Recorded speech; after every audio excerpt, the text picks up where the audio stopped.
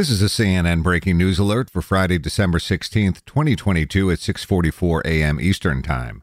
A request by Ukrainian President Volodymyr Zelensky to share a message of world peace at the World Cup final on Sunday has been rebuffed by FIFA, a source told CNN. The source said Zelensky's office is offering to appear in a video link to fans in the stadium in Qatar ahead of the kickoff and was surprised by the negative response. It's unclear if Zelensky's message would be live or taped. For more on this developing story and others, listen to the next edition of CNN 5 Things at 9 a.m. Eastern Time.